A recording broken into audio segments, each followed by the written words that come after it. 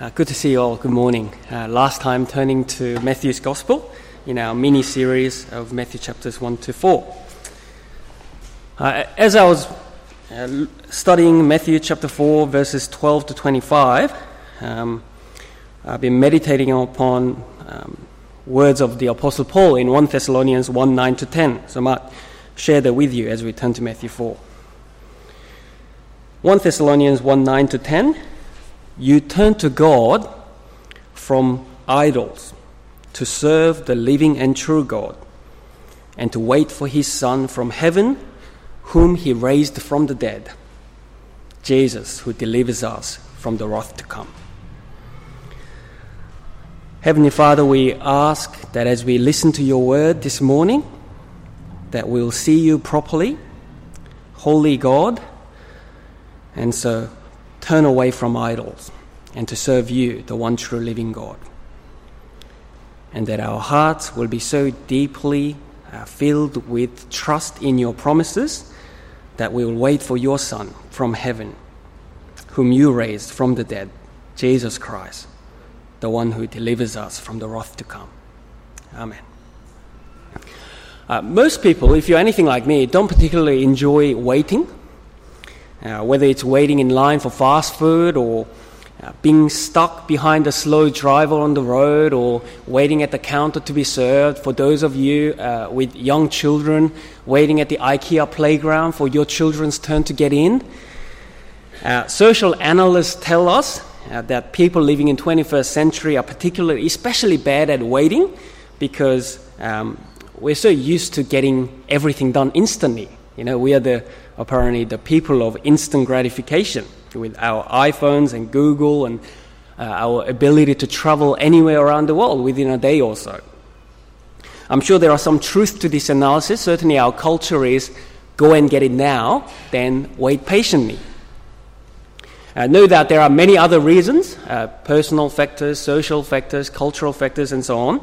But I think what we commonly don't like about waiting is the feeling of being stuck. The feeling that you're not going anywhere, but stuck in this hole without any resolution. You're just wasting away. You wait for a situation to improve. You wait for that reply from the job that you applied for. If you're a student, you wait for the exam results to come back so you can actually enjoy the holiday. And if you wait to hear from someone you like, that you've just contacted or asked out, whatever. And when you don't hear anything and just kept at bay, that can feel really disappointing or frustrating or discouraging. Christian life can sometimes feel like that too. Until the return of Jesus Christ and the resurrection of our bodies, we never arrive fully in this world. And that can sometimes feel like being stuck. You've become a Christian, you trust in God of heaven and earth, you believe and live by the name of Jesus, but your situation seems the same. Same old difficulties, same old challenges. Actually, new challenges are added onto the old challenges because you become a Christian. It really feels like sometimes your Christian life is stuck and you're not going anywhere. And you wonder whether it's all worth it and whether it's all worth waiting for Jesus and his return. But if you felt like that in the past, or if you feel like that right now, I want you to know that this feeling that we are stuck in our waiting is not unique to us. This morning, as we turn to Matthew's Gospel once again, we'll see that the people of the old Matthew's time also waited a long time. We were not the only one. They waited centuries of silence from God for God's promise to come true. Remember the genealogy back in chapter 1? 14 generations by 3. They've been waiting a long time for God to answer. They felt like they were stuck. They felt like they were permanently under God's judgment, going nowhere. They waited a long time in darkness for God's light to shine. And Matthew's Gospel shows us today that Jesus was worth the wait. He was worth waiting for, as he shone a great light for people dwelling in darkness.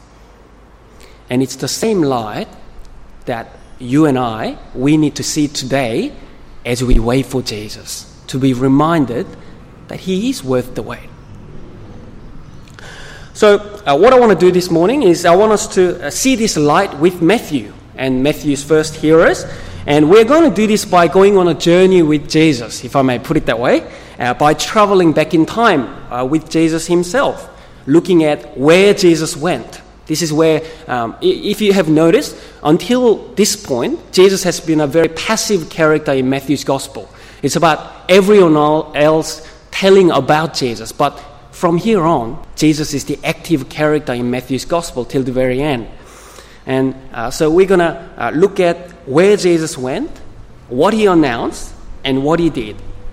And by seeing Jesus and traveling with Jesus on a journey and the light of his salvation, that we'll have a proper perspective. That's what journeys do, doesn't it? You go on a long journey and come back home, and home never looks the same. You get a proper perspective, and sometimes we need time away in order to get our perspectives right. So as we wait for Jesus, we might do this so that we'll be reminded that he is worth turning to, he is worth serving with all your heart and soul and mind and strength, and that he is worth waiting for until his final return. So, first point, where Jesus went. So we're going to travel with Jesus to where he went, in Matthew chapter 4, verses 12 to 13. Now when he heard that John had been arrested, he withdrew into Galilee, and leaving Nazareth, he went and lived in Capernaum by the sea in the territory of Zebulun and Naphtali. The narrative opens with some interesting details. We had met John back in chapter 3. He was the forerunner, the one in the figure of Elijah. We're now told that the forerunner has been arrested. We don't know exactly why and by whom at this point, but the arrest of John moves Jesus into public ministry. The time had come. It also raises certain expectation. If the forerunner is arrested, what will happen to Jesus himself? But if Matthew left some gaps with regards to John the Baptist, he gives a very detailed information about where Jesus first went to start his ministry. Jesus withdrew into Galilee and a particular town called Capernaum by the sea in the territory of Zebulun and Naphtali.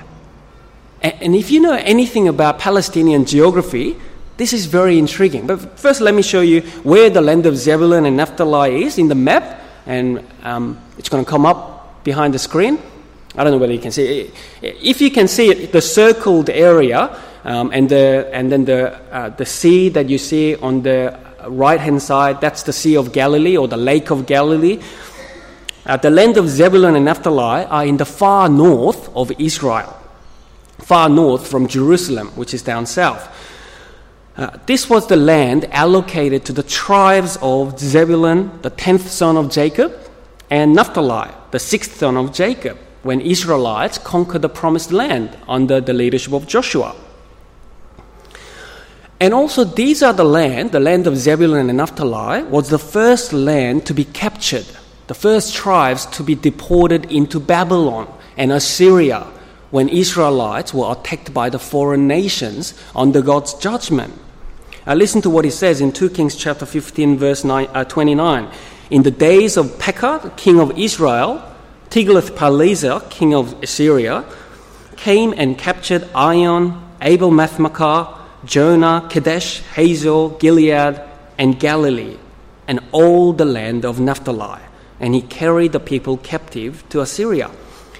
So what's interesting and what's intriguing about Matthew's description that Jesus went and lived in the territory of Zebulun and Naphtali is that there was no such thing. I mean, the land hasn't been called the land of Zebulun and Naphtali for some 700 years. They haven't had that land for a long time. It was the land of Assyria. Then it was the land of Babylon. Then it was the land of Persia. And then it was the land of Rome. It's like someone calling New York New Amsterdam, or Paris as being in the territory of the Franks. So what's going on here? Matthew wants us to think historically. in order to recognize the significance of Jesus coming into the territory of Zebulun and Naphtali. And help us to do that, he quotes from book of Isaiah, the prophet Isaiah, who prophesied during the time the land of Zebulun and the Naphtali was captured and deported into exile. What did Isaiah say? Matthew reminds us in verse 15. The land of Zebulun and the land of Naphtali, the way of the sea, beyond the Jordan, Galilee of the Gentiles, a people dwelling in darkness have seen a great light. And for those dwelling in the region and shadow of death, on them a light has dawned. Isaiah prophesied in chapters 8 and 9 of the book of Isaiah that Tony read for us, that God's judgment will come upon the people of Israel for continuously rejecting God and disobeying Him. The Assyrians will come and will devastate the land, will take them into exile, and the land will be greatly distressed and hungry. Chapter 8, verse 21. There will be distress and thick darkness. Chapter 8, verse 22. But Isaiah said there's more. God has also said that that will not be the end for those who wait for God. Chapter 8, verse 17. Those who trust in God's promise that God is Emmanuel, God with us. In the latter times, Isaiah says in chapter 9, verse 1, a great light from God, light of God's salvation, will dawn for the people dwelling in darkness. A son will be born, a son of David. He will be called, chapter 9, verse 6 and 7, Wonderful Counselor, Mighty God, Everlasting Father, Prince of Peace. Of the increase of his government and of peace there will be no end on the throne of David and over his kingdom, to establish it and to uphold it with justice, with righteousness from this time forth and forevermore. So Matthew is saying, look where Jesus went. Finally, the time has come. God is with us. God is fulfilling what was spoken by the prophet Isaiah. God is restoring his people at ground zero, exactly the point where the judgment first began. He is bringing his salvation. God is beginning his ministry of salvation through Jesus, whose name means he will save his people from their sins. Matthew says, Israel, it was worth the wait. 700 years, a long time, it was worth the wait. Isaiah's light has finally dawned. God is with us to deal with our problem of rejecting him in ignorance, in living in darkness. God is with us to deal with our problem of death under his judgment. But as Matthew's people saw the light, I want us to see that this light was not only for the Israelites, but also for the Galilee of Gentiles. Because the problem with sin and death is not only Israel's, but the whole world. It is your problem and my problem. Everyone who rejected God and as a consequence stand under the judgment of God, which is death, both now and thereafter. And that is why death is universal. It afflicts both young and the old, male and female, Asians and Caucasians. No one can escape death, not because it's a natural part of human life. No, death is not natural. Death is evil. It's not what God intended human life to be. But death came into the world because humanity has altogether rejected God and instead chose to dwell in darkness instead of the light. As Romans chapter 6 verse 23 says, the wages of sin is death. But as Jesus went to the land of Zebulun and Naphtali, this was no ordinary journey. This was a moment when God fulfilled what was spoken by the prophet Isaiah. This was a moment when the light started to dawn for those who dwell in darkness, under the shadow of death. Light dawned in the land of Zebulun and Naphtali and for the Galilee of Gentiles. But how will Jesus shine a light for those who dwell in darkness? What does it entail? The next verse tells us what this dawning of a great light means. Look at verse 17.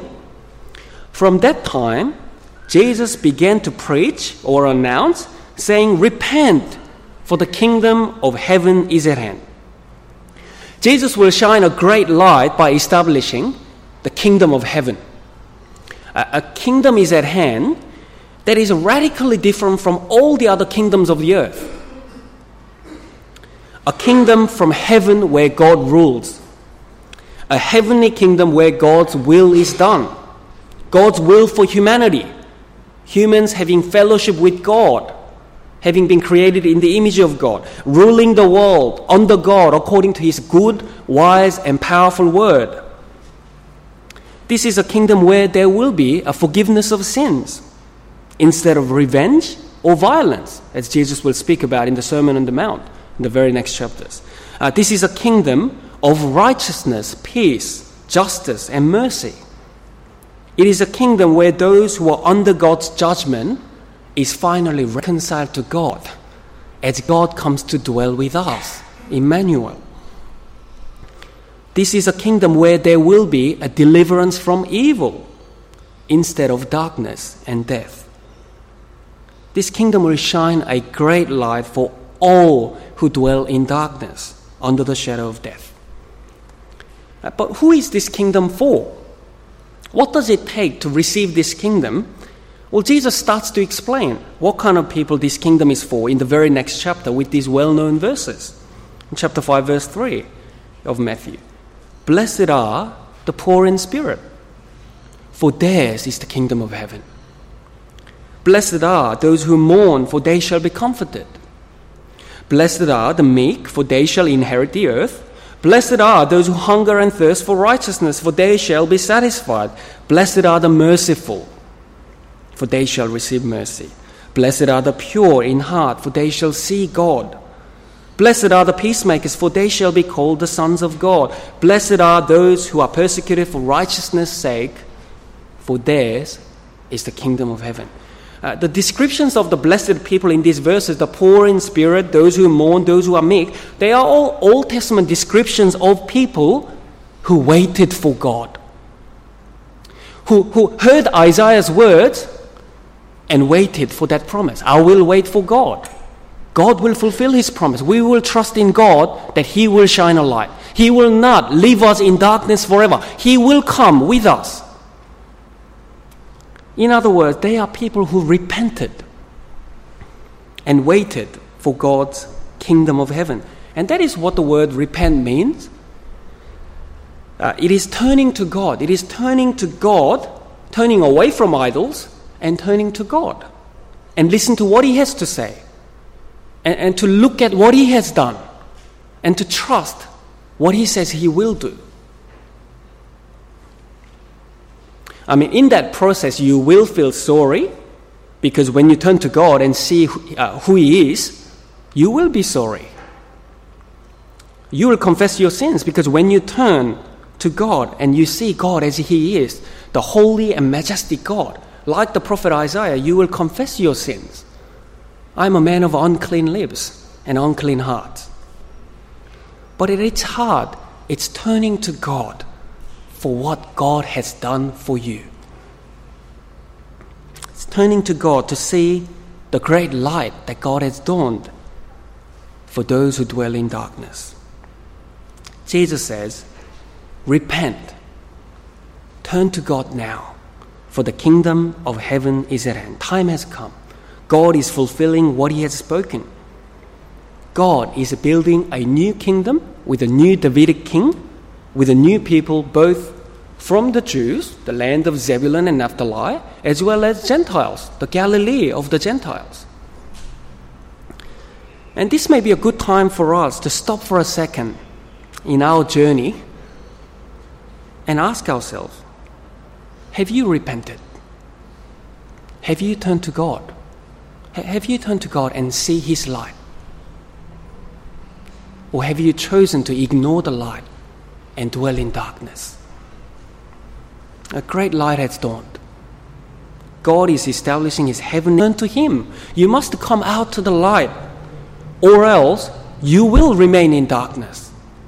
You will remain under the shadow of death. You won't be forgiven. You won't be delivered from evil. You must turn for the kingdom of heaven is at hand. That's what Jesus says to us today. As we journey with him, he shows you the light, and listen to what he has to say. Repent, turn, for the kingdom of heaven is at hand. As Matthew's gospel unfolds, it becomes clear that this kingdom of heaven comes through the person and work of Jesus himself, the light himself. Jesus is God's heavenly king, David's greatest son, who establishes the kingdom of heaven. Jesus will undo the power of sin and death through his sin-forgiving death and his death-defeating resurrection. So turn to Jesus. Turning to God means turning to Jesus. And repent, for all authority in heaven and on earth is given to him.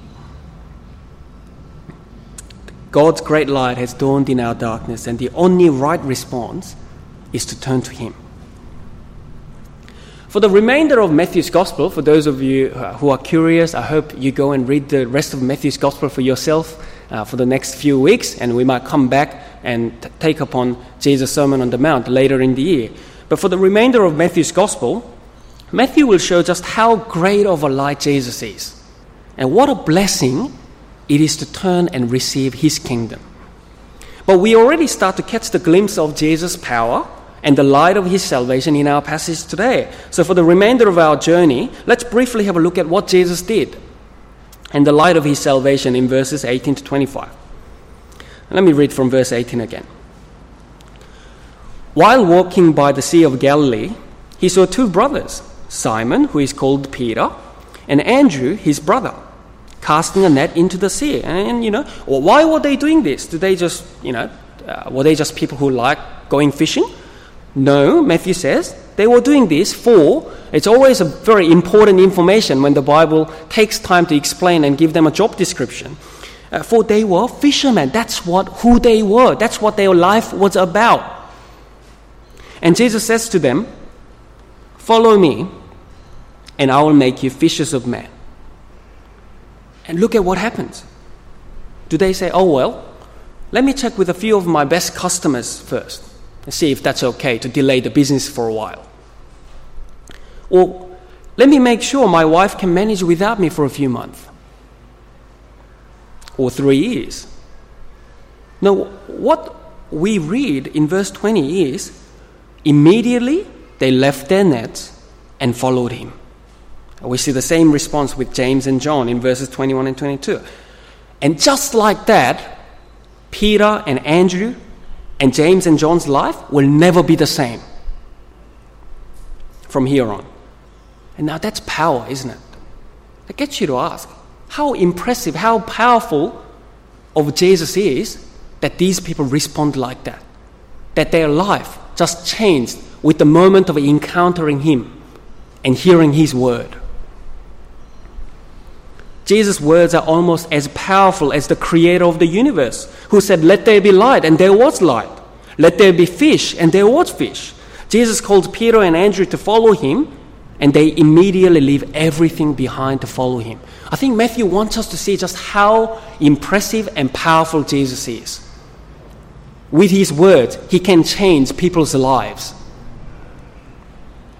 It is authoritative. There is no negotiation. It is like the word of the Lord in the Old Testament. Jesus' words are powerful to accomplish his purposes. Simon, we will see if you read the Matthew's Gospel, he will become Peter. Jesus will establish his purposes. He calls, and they immediately leave everything behind and follow him. Now, fishing, of course, is an Old Testament imagery of judgment, as in Jeremiah chapter 16, verse 16, where God promises to send fishermen to judge and separate the wicked from the righteous. Jesus is promising that he will transform these fishermen whose lives are about kingdoms of this earth, whose lives are about what to eat, what to drink, and what to wear, to whose lives being about kingdom of heaven, whose lives being about seeking God's kingdom and his righteousness, whose lives about bringing God's salvation into people dwelling in darkness. We might wonder, how will Jesus do such a work a work of such magnitude and seriousness, like bringing God's judgment and salvation through some fishermen. But indeed, that's what he has done, isn't it? Starting with them, God has, Jesus has, and Jesus is making disciples of all nations. And he testifies once again to his power and the light of his salvation. And we are the witnesses.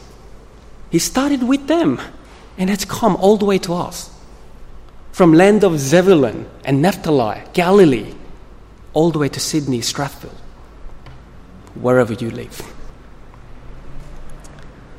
And this episode also teaches about the nature of the kingdom of heaven. If you are anything like me, there must be times when you grow impatient and frustrated that the kingdom of heaven has not yet come in its full, perfect picture.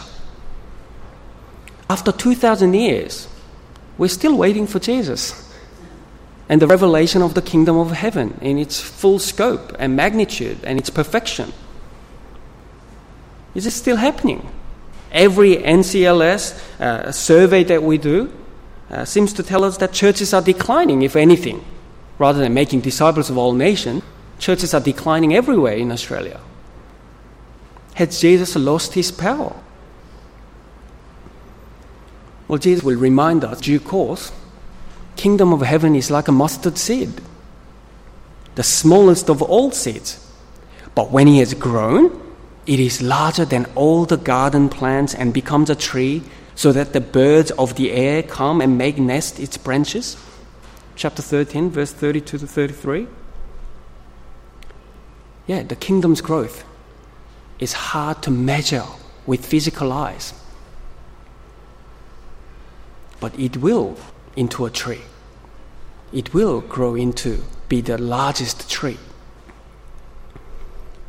The kingdom of heaven starts with Jesus shining a light in darkness. He calls the 2 disciples, then 4, then 12 apostles. And as Jesus shines his light to all nations through his gospel, first preached by those 12 apostles, then through all who believed in him. And when the kingdom is revealed in finality, we'll see what Apostle John saw in the book of Revelation. People from every tongue, tribe, and languages, praising, worshiping, glorifying that it's done for us.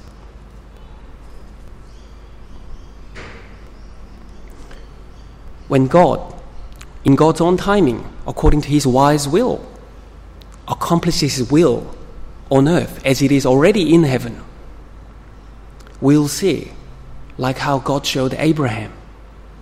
Look towards heaven, Abraham. Number the stars if you can, and so shall your offspring be. What a power. What a great light of salvation.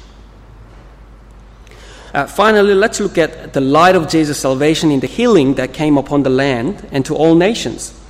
Verse 23.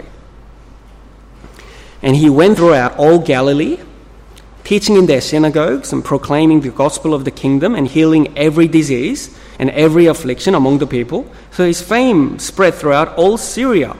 And they brought him all the sick, those afflicted with various diseases and pains, those oppressed by demons, epileptics and paralytics, and he healed them all. And great crowds followed him from Galilee and the Decapolis, and from Jerusalem and Judea, and from beyond Israel.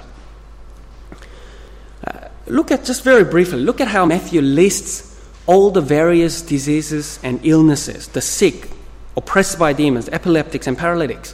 Why is he doing that? Well, the point is, he healed them all.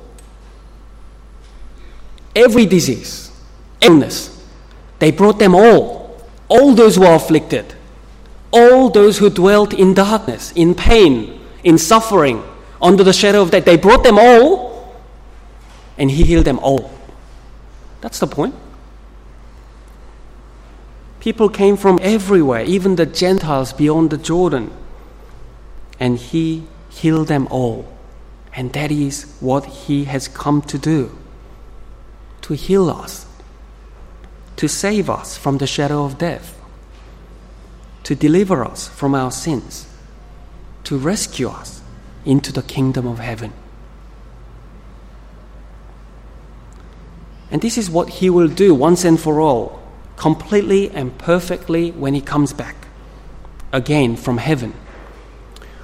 All authority in heaven and on earth is given to him. He will reconcile all things. His great bright light will shine, and it will pierce through darkness. His sin-forgiving death has dealt with our sins. His life-giving resurrection light has already defeated death decisively.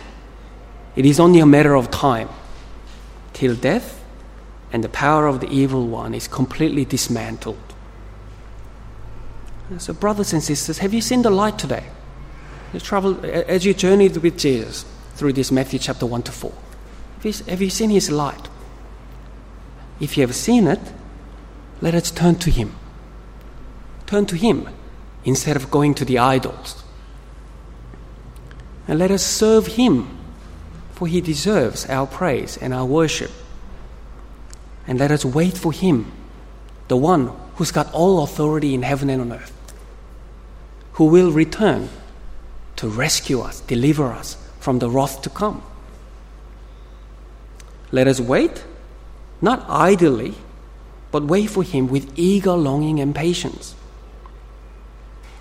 Let us wait while serving him, following him by making all disciples of all nations. Let us wait, not in doubt or anxiety, but in complete trust in all that he has promised. And let us wait, not on our own power, but by the power of the one who promised to us, I will be with you till the end of the age. Let us wait because he is worth the wait.